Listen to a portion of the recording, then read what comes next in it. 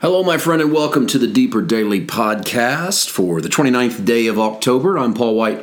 Thanks for joining me. I want to remind you of one event you know about and one you might not know about. Tomorrow, we are having our monthly meeting in Flowery Branch, Georgia, 4 o'clock Eastern Time.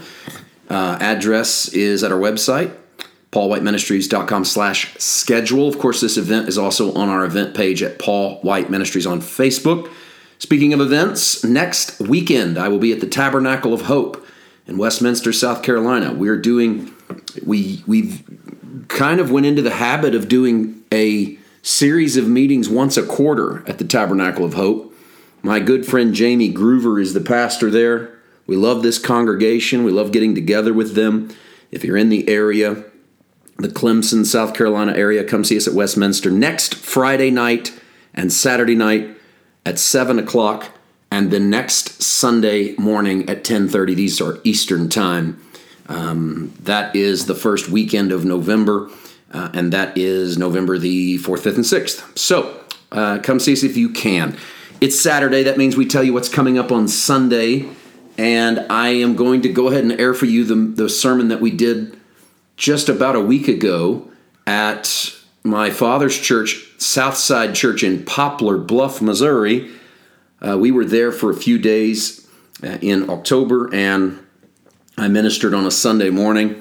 I'm going to put the video and audio up for you tomorrow, and you can look for the sermon titled Two Truths. Two Truths. Sometimes we see things in the Bible and think we are seeing a contradiction, but I think often what we are seeing is a paradox. How two truths can exist at the same time. I do a paradox within a text and then a paradox between texts. And we talk about it and try to bring some form of wrestling that leads to a resolution that causes us to think about what it means to be followers of Christ. And I'll give you a little hint. There is a basic fundamental difference in what it looks like to be a son and what it looks like to be a disciple. And realizing that those are not contradictory terms, but sometimes paradoxical terms that exist within the same relationship to God, that is the great challenge. So look for the sermon. It's just less than 40 minutes. Two Truths, available wherever you're listening to this podcast and also available in video form at our website, but at YouTube. And if you haven't yet subscribed to our YouTube channel, please do so. PWM. And you can get all of our videos. We drop nuggets of grace every day. These are little clips from sermons we've preached over the years, just 7-8 minutes long. Help you get through the day. Then 2 new videos every week. And check it out. All right. We're back to the creed today. Today and tomorrow, we want to deal a little bit with the phrase, He will come to judge the living and the dead.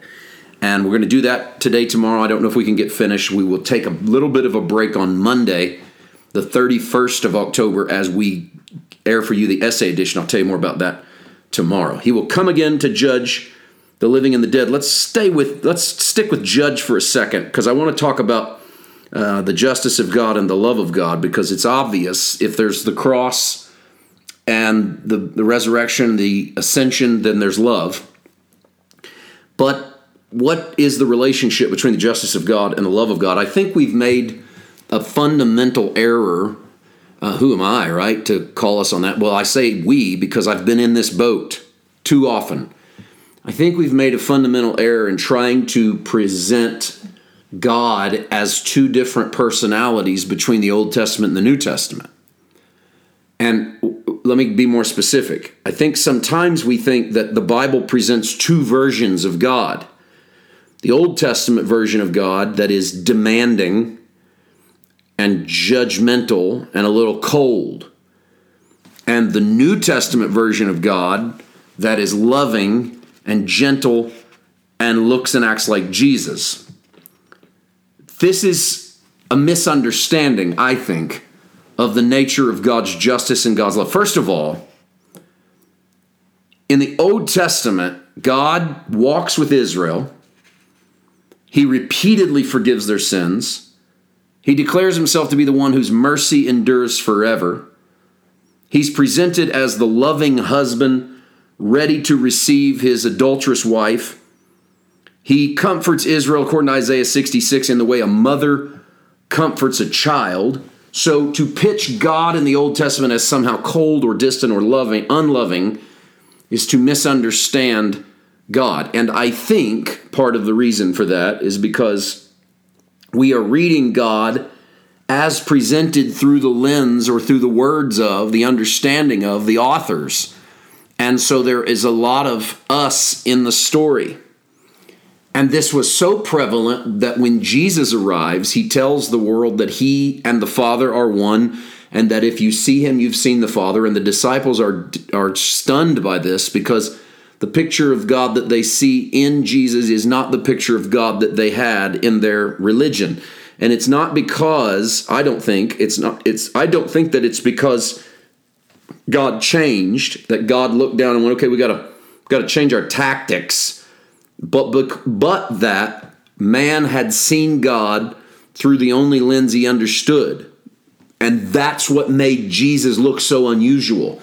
Jesus is not coming to soften God. Jesus is coming to show you what God really looks like, so that you recognize that whatever is justice in God is married with the love of God. Here's the extent to which I took this.